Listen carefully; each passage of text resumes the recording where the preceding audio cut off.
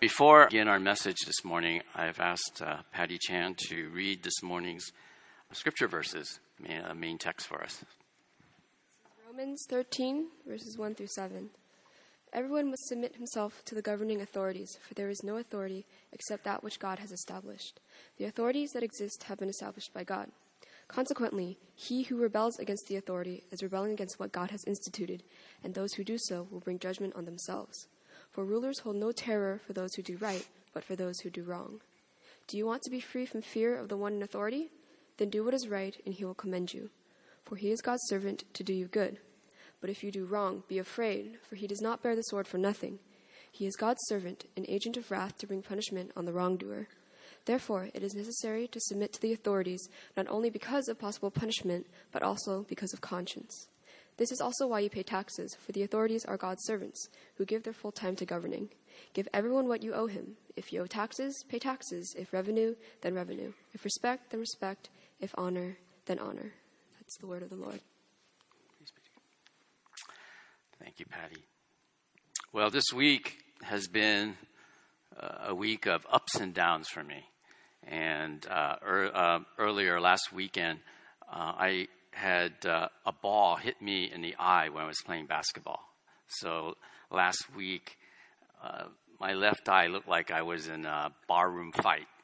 And I was just praying and hoping that by this weekend, my eye would recover. And thankfully, thank God it did, because it would look like I had a big old red eye here. And so my week didn't start off really well. I don't know if you've ever had that, where you can't see really out of one eye and it's just irritating. And so that was a rough beginning to my week. But then on Monday, when I woke up on 4th of July, when there was Independence Day, it was Independence Day for KD. So that was good news for the Warriors to have Kevin Durant come. And so that was an up part of my week. So after getting my eye hit playing basketball and hearing that was a really good news for me to hear on Monday. But then as the week progressed, if you were anywhere close to the internet or to the news, the reports of the things that are happening in our country are very saddening and very terrible. Things that on whichever side you're on the issues, it was something hard to hear. Where again, we find 2 more Black African-American males' lives lost in their interactions with police. And then on Thursday, apparently with a retaliatory kind of reaction to those shootings, we have 5 police officers killed in Dallas. And then subsequently there are protests, and I don't know if you've been around in the Bay Area, freeways have been closed down because of the protests over these shootings. And it's sad. It really is sad to be in our country during this time. Well, before I begin our message, I just want to pray for us as we seek God together and find his counsel and his peace during these times. So let's pray. Heavenly Father, if ever we needed you more, it is during these times. And these times are hard. We are mourning, we are lamenting, we are crying for you, Lord. Lives were lost. And one of the things that you hold valuable is the sanctity of life. And many were lost this week, whether it's through shootings, retaliatory shootings, even with the suicidal bombings in the name of religion.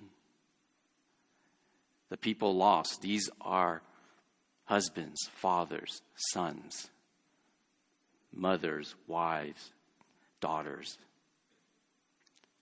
And so we all mourn for their lives now, and we ask for your peace during these times, for our world is in trouble. We ask for your peace to roam this land, to unite us, to comfort us, and bring us wisdom. Lord, as we come together this morning, as I pray each week, may you open our eyes to see what you want us to see, open our ears to hear what you want us to hear, Open our minds to know what you want us to know. But most importantly, open our hearts to feel what you want us to feel. So I thank this in Jesus' name. Amen. An American pastor who's known as the father of modern revivalism in America, Charles Finney, wrote this: "The church must take right ground in regards to politics. God will bless or curse the nation according to the political course Christians take." Again, I read this: "The church must take right ground in regards to politics. God will bless or curse the nation according to the political course Christians take." So according to Charles Finney here, he's saying that the church has a responsibility, a God-given responsibility in politics. That how Christians vote, how Christians think, how Christians act has a direct effect as to the blessing or the cursing of our nation. That's a heavy responsibility if we really take that to heart. And it happens to be 2016. And this is a presidential year. It's a presidential election year. And again, we get, as citizens of the United States, we get a choice of picking who will lead our country. And I'm sure a lot of you have already made up your minds. You know who you're going to be voting for, and apparently the nominees for each party apparently have been selected. And my place here is not to change your mind. If you've already made a decision of who you're going to vote for, God bless you. If you haven't made a decision, and maybe what I'm going to be saying today will be helpful in guiding you. But the most important thing I want you to get out of my message today is not that I tell you who to vote for, which I won't, but that you do it with due diligence, whoever you choose. Because according to Charles Finney, this is a really big responsibility that we have. And so, however you vote, whoever you choose as your leaders, according to Scripture and to other leaders that we respect, we have a great responsibility in doing that. My title is WWJD in the presidential election for my message today. Now, those of you not familiar with WWJD, it is what would Jesus do? And that's a hard thing for me as a fallen person myself, a broken vessel, someone who's very imperfect, who is biased and prejudiced in whatever ways in my own fallen state. So my best ability, I'm going to try to give you counsel this morning, but I'm sure there are some things that a lot of you will disagree with. And I hope that's okay. And under the mercy and grace of God that you will give to me, that if there are some issues that I say or things that you disagree with, I'm open to you starting a dialogue with me. You know, email me, call me, come up to me, and just point those things out. Because at least we'll be digging together into the issues. And that's my challenge for all of us is don't vote out of tradition. Don't choose leaders out of a particular loyalty. Do the homework. Really study the issues and to know them. And just like Pastor Wayne was saying last week, about different religions, how can you say something negative about something unless you really studied it? And the same thing here. The issues that confront our country, the candidates that are involved, don't listen just automatically to what others say, but do the homework.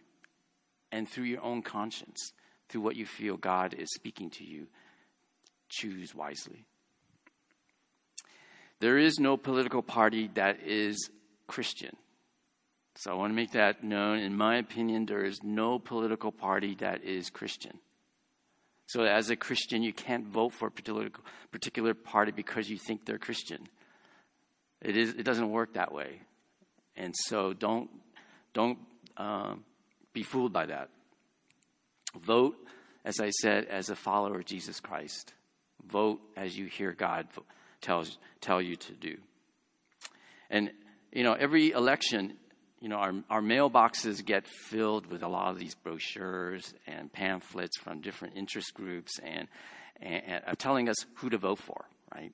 And even the state of California, one of the jobs of the Secretary of State, who is the head of the voter registration, is supposed to give us information about elections, whether it's about referendums or propositions or the candidates. So it's a voter's guide. Well, for us as followers of Jesus Christ, we also have a voter guide, and it's called the Bible. The scripture is clear about many things in life, and why not, how to choose people to lead us. So in my message, I'm going to be going through a lot of stuff. So, I only have about 30 minutes. Politics, presidential elections, this is complex. I mean, it's not an easy topic to cover. So I thank Pastor Andrew for giving it to me. So with this topic, I'm going to go through just kind of real quick about 4 things. If you're going to remember anything, it's kind of like a guide. If you look at my notes, there's just a lot of scripture verses. I'm not going to go into detail with a lot of the scripture verses. I'm encouraging you to go study it yourself later. Okay? I'm going to highlight them, but I'm going to move through basically 4 areas. First, I'm going to establish some fundamental things the Bible say about us as Christians, how to be good citizens. What are we to do as citizens of a particular country that we live in? Second thing, I'm going to go into some basic biblical mandates that is on God's heart that should also be as on our heart. So whenever we look at issues that confront us in the world, do these align up with the stand that God tends to make on these issues? Then I'm going to talk about some practical things about how to evaluate candidates that we want to choose as our leaders. And then I'll finish with a message of hope in the midst of all this kind of craziness. So that's my general outline there. Just these 4 areas I'm going to go. Some fundamentals about what it means to be a citizen, what it means to follow God's mandates from the Bible about certain issues, what it means to how to choose practically our leaders, and then finishing with a message of hope. So what are Christians to do as Christians? Well, this comes from Matthew 5, verses 13 to 14.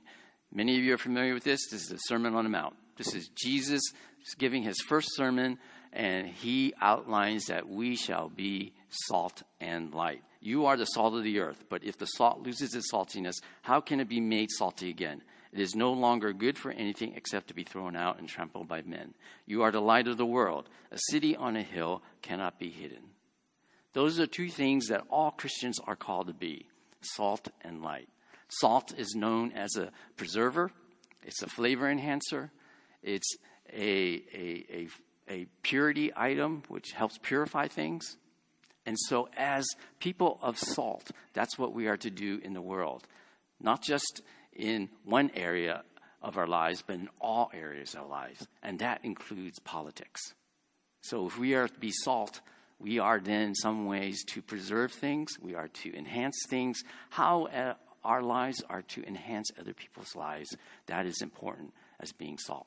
And the most important characteristic of salt is that salt makes us thirsty. And when we are salt to other people, we make them thirsty. And we make them thirsty for something that they need, and that is the living water of Jesus Christ. The second thing that Jesus encourages being salt, we're also to be light. And in times like these, which seem to be so dark, light is important. And then our purpose as Christians to be lights to the world, we are to show the world the true light, and that's Jesus Christ. So that's the main thing that Jesus emphasizes in that Sermon on the Mount about being salt and light, and that's our calling. So if we are to live in this country, we are to be also salt and light. The next thing we see is from 1 Peter 2, verses 13 to 15. And that essentially means that as citizens, we should be peaceful and law-abiding. We heard a little bit of that in Romans 13, verses 1 through 7. But it's also repeated in 1 Peter 2, verses 13 to 15. Submit yourselves for the Lord's sake to every authority instituted by men, whether it be the king as the supreme authority or to governors who are sent by him to punish those who do wrong and to commend those who do right. For it is God's will that by doing good, you should silence the ignorant talk of foolish men. So here, the scriptures are telling us to submit to the governmental leaders. And here it says kings and governors who rule over us. So we are to submit means to obey them, to follow them, to be at peace with them. And living peacefully and law-abiding, we do this by our actions. The scripture there in verse 15 says that we will be doing good. That by doing good is a behavior, is that we represent to the world, even if we may be persecuted. Because the context here is that the Christians in the early church were being persecuted. And they were being blamed for certain ills of how they behaved. And to counter that, Peter's telling them, act even better. Be good people. So no one would have any means of criticizing you. So as Christians, we have a responsibility in our communities, in our country, to live as much as possible, abiding all the laws and exhibiting good behavior. The next basic thing is that we are told in Romans 13, verse 7, to honor our government leaders. To honor our government leaders. And whatever that means to you, that's what we're supposed to do. And we're not only just supposed to honor them, but in 1 Timothy 2, verses 1 to 3, we are told to pray for them.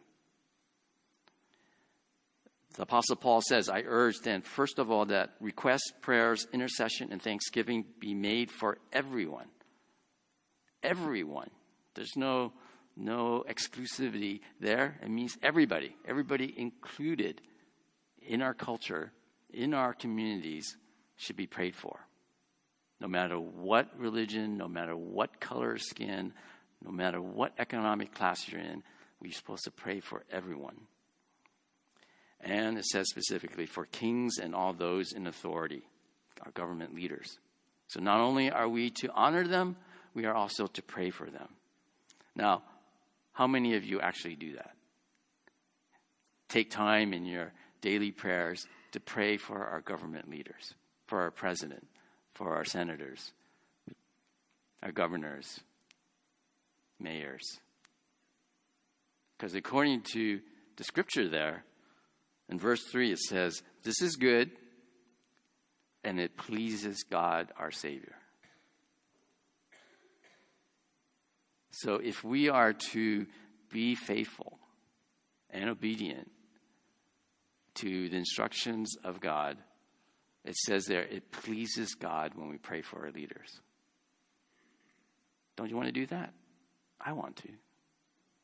So that's what we should do certain times of our daily routine, or maybe sometime during our week, pray for our leaders. A fourth thing, we as Christians are to faithfully pay our taxes. It says that clearly in Romans 13:7, pay taxes. Give to those who you owe revenue. And in Matthew 22:21, this was the one that's quoted often, give to Caesar what is Caesar's. And the context there is that the Jewish people wanted a revolution. They wanted a rebellion against the Roman occupiers. They wanted any kind of excuse to not have to follow the law or the rules of the dominating Roman Empire. And they're asking Jesus, hey, is it okay for us not to pay taxes? And Jesus says, no. On those coins that you have, whose face is on it? It's Caesar's. So give to Caesar what is Caesar's. So Jesus is encouraging not to rebel in a way to withhold your taxes, but to pay what you do owe. Because the government is put there in many ways to take care of us, to pay for certain services that a lot of us cannot do on our own. So as Christians, we are to faithfully pay our taxes. And I know begrudgingly a lot of you do, but it's something that God wants us to do. A fifth thing, to be a citizen and a Christian means to work for the highest good of all people. Galatians 6 verse 10 says, therefore, as we have opportunity, let us do good to all people, especially to those who belong to the family of believers. According to this, there is an instruction here just to do good. Just be good people. And not just in word, but to do it in deed. And then finally, promote godly principles in politics and government, for example, through our own voting. Proverbs 29 verse 2 says, when the godly are in authority, the people rejoice. But when the wicked are in power, they groan. I'll read it again. When the godly are in authority, the people rejoice. But when the wicked are in power, they groan. So my question to you, are you rejoicing now or are you groaning?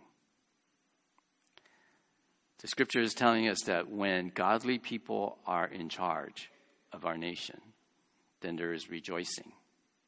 When there are wicked people in charge, the nation is groaning. Something to ponder, something to remember from what the scripture is telling us. So there, I kind of quickly went through some things that are expectations of Christians as citizens, some fundamental attributes. And so I'm going to move now to what the Bible says about certain biblical mandates that tend to be thematic throughout the scripture. And the first one is confronting sin and moral decay. I mean, that's kind of an obvious thing. I mean, if God is holy and God is perfect and pure, as people, we as his people, we represent that. That we are not evil, but we are to represent good. And so anything that is evil, or what we call sin, or anything that causes moral decay is something that we, as a people, as God's people, should be combating and withstanding against. Isaiah 5:20 says, "Woe to those who call evil good and good evil, who put darkness for light and light for darkness, who put bitter for sweet and sweet for bitter." Essentially, the scripture is when people are twisting things around, that's not a good thing. Proverbs 14, verse 34 says, "Righteousness exalts a nation, but sin is a disgrace to any people." So as God's people, we encourage, we want to support, we want to build into our lives and our communities a righteousness. Because according to Proverbs 14, verse 34, sin is a disgrace to the people. And remember what I said earlier, what Charles Finney says, as Christians go, the nation goes. The second mandated issue from the Bible is speaking out for innocent life, and that includes those who are unborn. And Proverbs 31 verse 8 says this, "Speak for those who cannot speak for themselves, for the rights of all who are destitute." And Psalm 139 verses 13 and 16 and Isaiah 44:2 emphasize the same thing, that God knows us even before we're born, that he knows us in the wombs of our mother. So if you combine those, this brings up the issue of the sanctity of life, that all life is valuable in God's eyes. So he laments and he is saddened when there is murder and killing of human life in all states, whether it's in the womb or not in the womb. That's the issue that is clear in the scriptures of the sanctity of life and the importance for Christians to know that and be able to support, protect the life of the innocent. And the third main theme that I think you can find in the Bible is defending the poor and oppressed. I mean, that's really a no-brainer. I mean, the whole issue of Jesus coming was essentially to come to those who have been marginalized, disenfranchised, those who are without power, to give power to the have-nots from the haves. That's a clear theme found throughout the scripture. Isaiah 10, verse 1 and 2 says, "Woe to those who make unjust laws, to those who issue oppressive decrees, deprive the poor of their rights, and withhold justice from the oppressed of my people, making widows their prey and robbing the fatherless." Clear mandate from God of social justice, of protecting the orphans, the widows, and the poor. And so those, foundational things of battling moral decay, having a voice and protection of the innocent and the unborn. And the third area is defending the poor and oppressed, essentially social justice. Those are biblical mandates. And keep those in mind, that as followers of Jesus Christ, those are three issues that we must evaluate our world and see if we are actually contributing to it, to building those mandates up, or we are breaking them down. And so when we vote, we should evaluate the candidates on how they stand on those biblical mandates. And I said earlier, there is no Christian party there is no Christian party. And there is no candidate that's going to be perfect on all these issues. And there lies the dilemma and tension. And in our process, then, there's also this thing where we call character matters when choosing our leaders. In Exodus 18, verse 21, it's a time when Moses was trying to govern this mass of people that he was leading. And he gets the advice from his father-in-law, Jethro, to do this. In verse 21 in Exodus 18, it says, "Select capable men from all the people, men who fear God, trustworthy men who hate dishonest gain, and appoint them as officials over thousands, hundreds, fifties, and tens." And this is very good, wise counsel, that character does matter, that God finds it even more important than anything else. I've heard this saying, there's these 3 P's that mothers tell their daughters not to marry. Don't marry policemen, don't marry pastors, and don't marry politicians. I mean, it's kind of funny, but there is some truth to it. And then if you look at polls about who do we trust in our community, those 3, sadly, because of broken people, whether they're policemen, pastors, or politicians, their trustworthiness, sadly, is very low in surveys. We get this a lot. I get this a lot because in conferences, people who are most trustworthy are actually nurses. that people trust nurses. They trust them more than doctors. And then next level is doctors and et cetera, and healthcare. Those are the most trusted people in our culture and community. The ones in the bottom are lawyers and politicians and pastors and police. Sad. But here, if that's the perception of people, it's an indication of people's character. Trustworthiness, being trusted, is a character issue. And sadly enough, I don't know, if you're looking at politicians, unfortunately, a lot of them are untrustworthy. And that's something that they have to overcome. And in many times, I feel that they brought it on themselves. Because Jesus was wise in saying that the money changers need to be pushed out of the church, if you're familiar with that story. That there is no profit in being in the church. But politics involves many influencers who are called lobbyists. And unfortunately, in politics in America, involves money, a lot of money. And when you have lobbyists giving millions of dollars, special interest groups giving millions of dollars to candidates, there are strings attached. And politicians need that money to do the things that they feel that are necessary to make the country better. But when there's money involved, there is the evil side of that. And that's a sad thing. According to the scripture here in 1 Timothy 5:22, the reason why character matters is not that we can separate it from, that's a bad guy, I'm a good guy, and even though I choose them, I have no responsibility. Well, this was eye-opening when I was doing the study here, that Scripture tells us that we are responsible for who we put into leadership.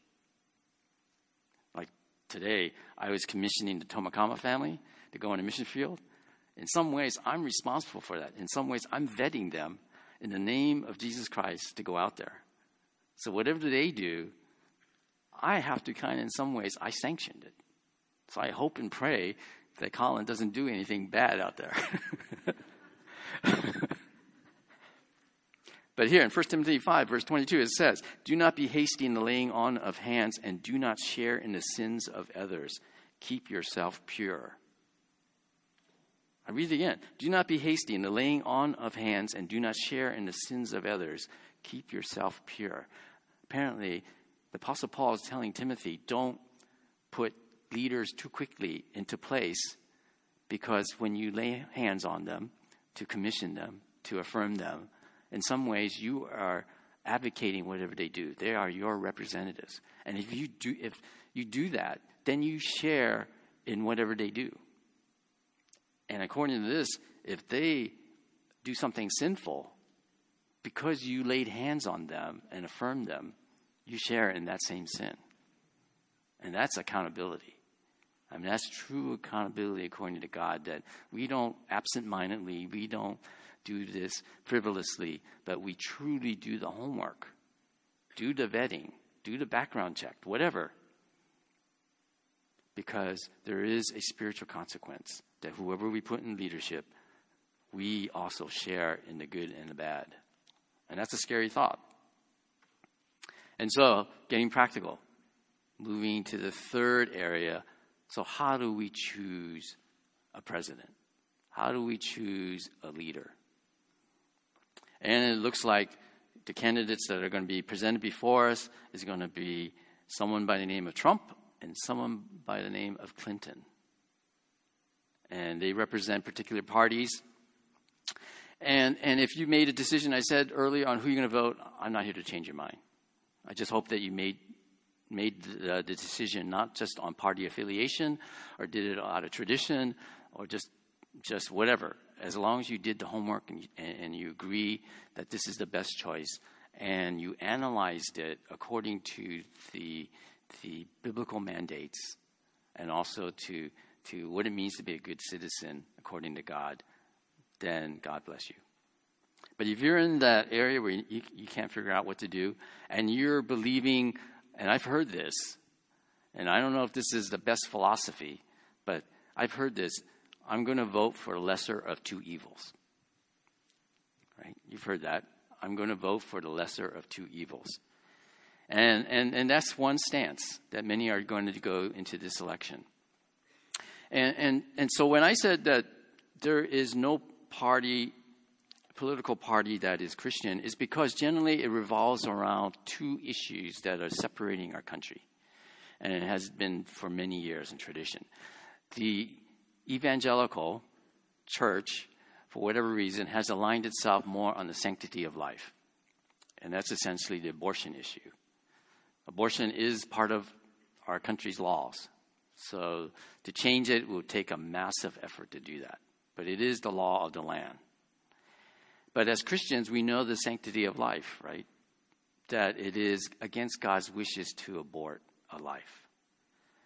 And as Christians, we are pained by any time that happens.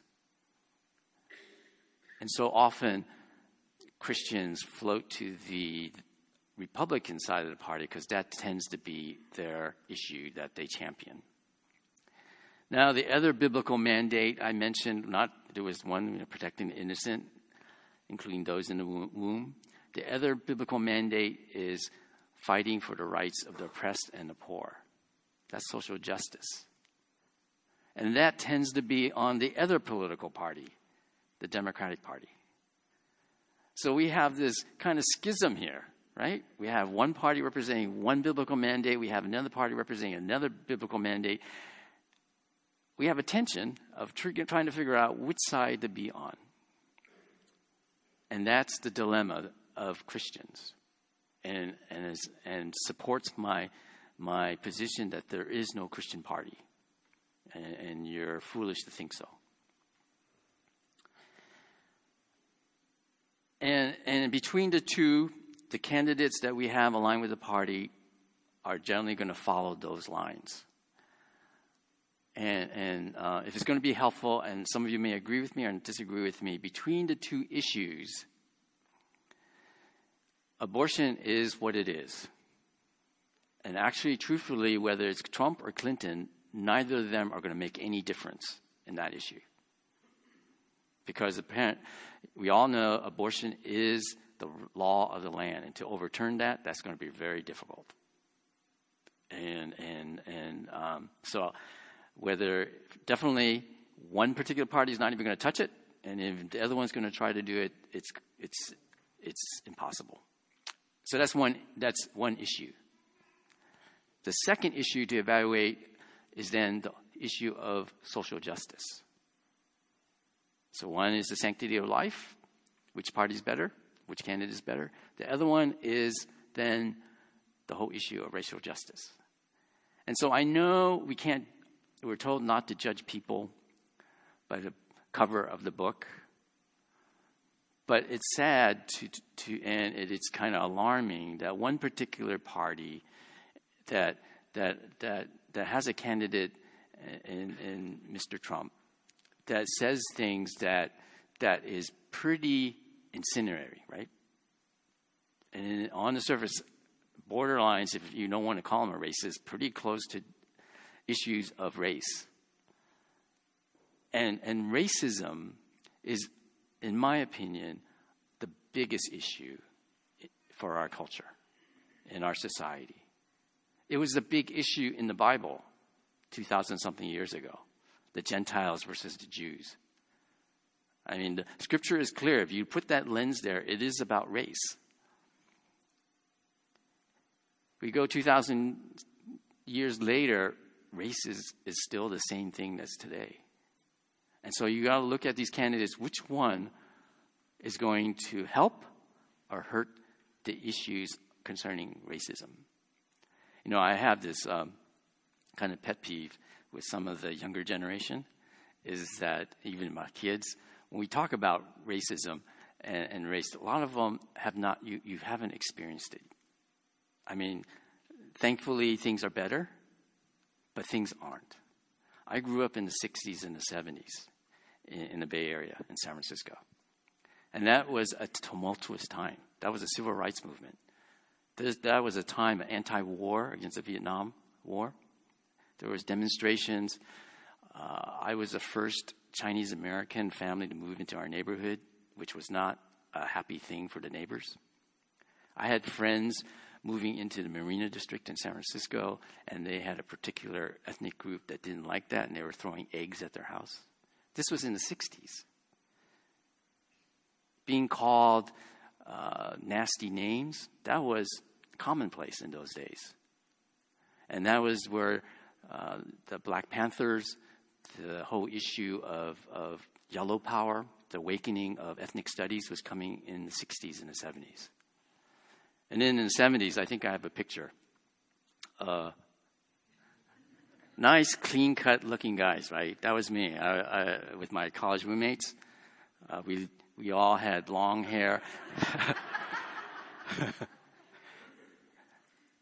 But I bring that up because during the 70s, this is post-Vietnam War, so there were people immigrating into the United States from Vietnam, ethnic Chinese who were being persecuted by the ethnic Vietnamese. And so you had overseas-born Chinese coming into the United States, and particularly into San Francisco. And you have American-born Chinese living in squalor in Chinatown. Because, ghettos are put there because the dominant culture wants us to live there. Ghettos, if you choose, you don't want to live in a ghetto, but the reason there's a ghetto is because the dominant culture doesn't want you to live in the other neighborhoods, as my family experienced. And there are laws against it, but people don't follow laws. When there is racism, it happens. And so during that 70s, when you have two particular groups of people who are impoverished, living in close quarters, they're going to fight.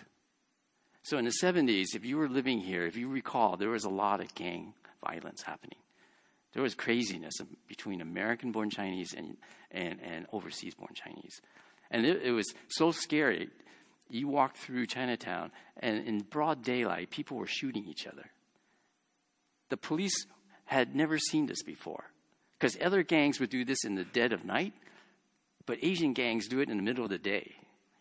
And that was scary for them. That's when they had gang task forces started to form. And during that period, if you were an Asian male or Chinese male, it was not a fun time. And there was one night, my 4 friends were driving through San Francisco after we were, I guess, juniors at Cal Berkeley, actually. We're returning to San Francisco. They take me back to my home. We're going through, and we got stopped by cops on I'll say, a minor traffic violation. I wasn't driving, but we were stopped. And in those days, I mean, we're talking about what happened today, and I will not profess to have any similarities or have the same things that African-American males have. But I'm telling you, if you ever had that kind of experience of being stopped by policemen, and as kids, we were taught by our parents that you are respectful to policemen, you are to call them sir, you do not do anything to upset them. So in the 70s, as I said, there's gang violence. We're looking like that. Everybody looked like that. And we're driving at probably like 3 a.m. through San Francisco, and we get stopped. And we're sitting in their car, and we're educated. We're well educated. We're at Cal Berkeley.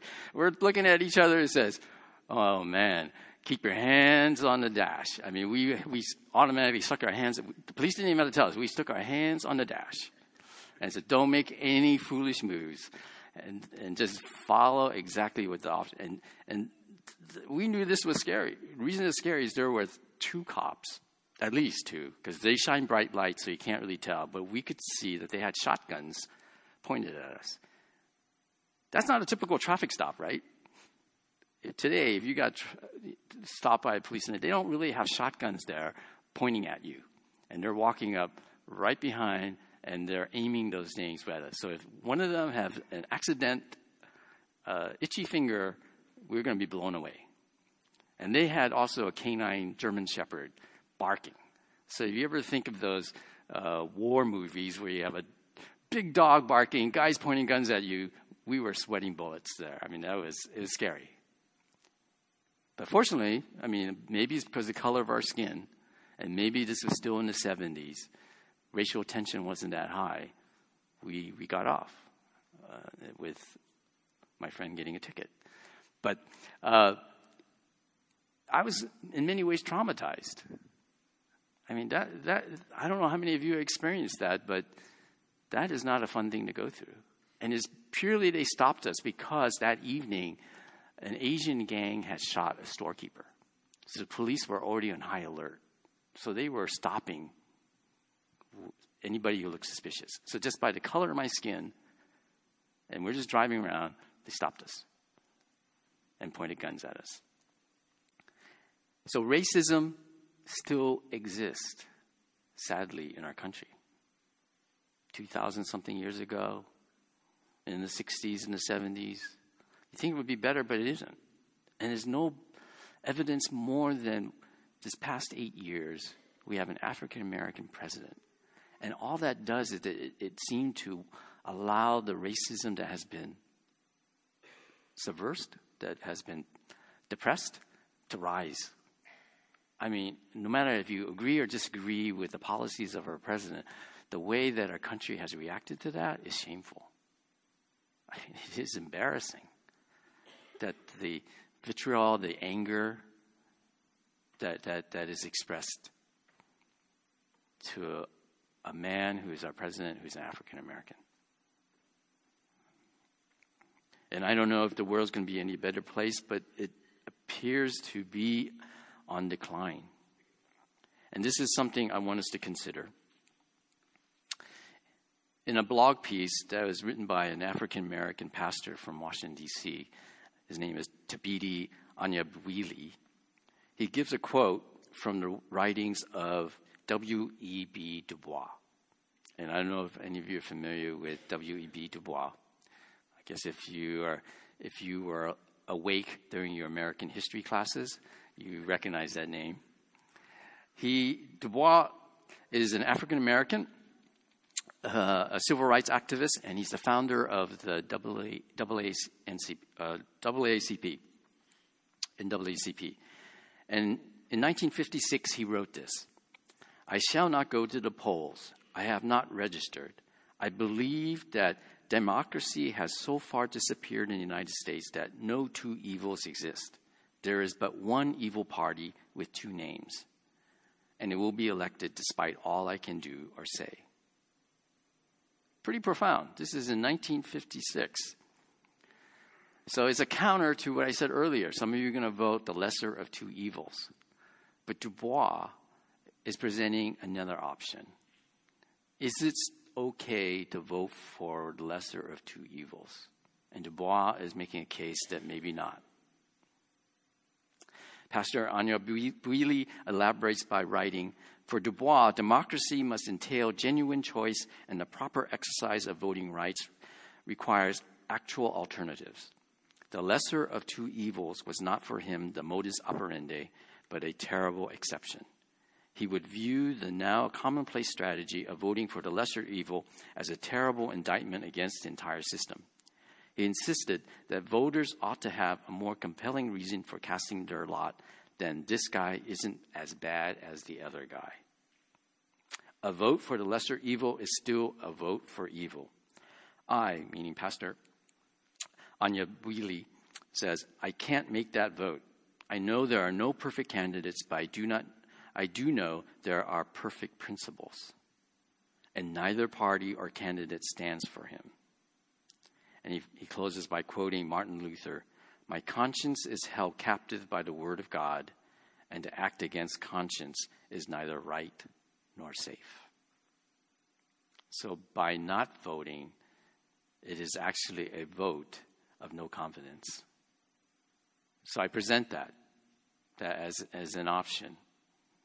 That as Du Bois and as Pastor Anya Bouili is saying, that in good conscience, if they don't hear a clear word from God, they cannot vote for candidates given. So choose how you want to vote using some of the criteria I've given to you. And I kind of want to finish by giving you this message of hope. I mean, in the midst of all of these things in the political realm, what do? Well, one thing I'm sure of is that we have a God who is in control. That all the issues, all the problems that we have, we can have clever solutions for them. But a lot of the issues that are a problem for our nation, it's not something that can be separated from a spiritual solution. That the spiritual solution is the only thing that will guarantee overcome many of the issues that we have. And not to recognize that would be foolish. And then earlier we started the time by the reading of Romans 13 in verses 1 through 7. It says there, "Everyone must submit himself to the governing authorities, for there is no authority except that which God has established. The authorities that exist have been established by God." The scripture tells us that God establishes the governing bodies. And if we know that God is good, then we must trust that he has our good in mind. That whoever is in leadership is under the sovereignty of God. A writer, a person who is a great teacher, some of you have read his books, is James Chong. And he said he's part of InterVarsity, and some of us have probably personally met him and know him. He says this: in each generation, there are different values that are primary. And each generation essentially then will look at the world with a different lens. And they will choose their leaders for different things. And he states this, and I think it's very insightful. He says, each generation will look for a different thing related to spirituality. So those of you who are boomers, born, I guess, in 1963 or prior to that, are boomers, you look for truth, for what is true. And then the generation after that, the busters, their high value is looking for whatever is spiritually real. Then the millennials, those are my kids, those, you look for whatever is good, what is spiritually good. And then finally, the young ones, the Generation Z, they look for what is spiritually beautiful. So each generation has a different perspective, and that's what they're going to look for in their lives, whether it's spiritually or in the people they're around. They're going to look at what is true, what is, for one generation, another one is what is real, what is good for the millennials, and what is beautiful for the youngest. Those four adjectives: what is true, what is real, what is good, what is beautiful. I only know one thing that fits all those four things perfectly, and that's Jesus Christ, who is truth, who is real, who is good, and who is beautiful. And that is the hope that as followers of Jesus Christ we have. Not in who is president, not who is pastor of your church. It's Jesus Christ. So let's pray.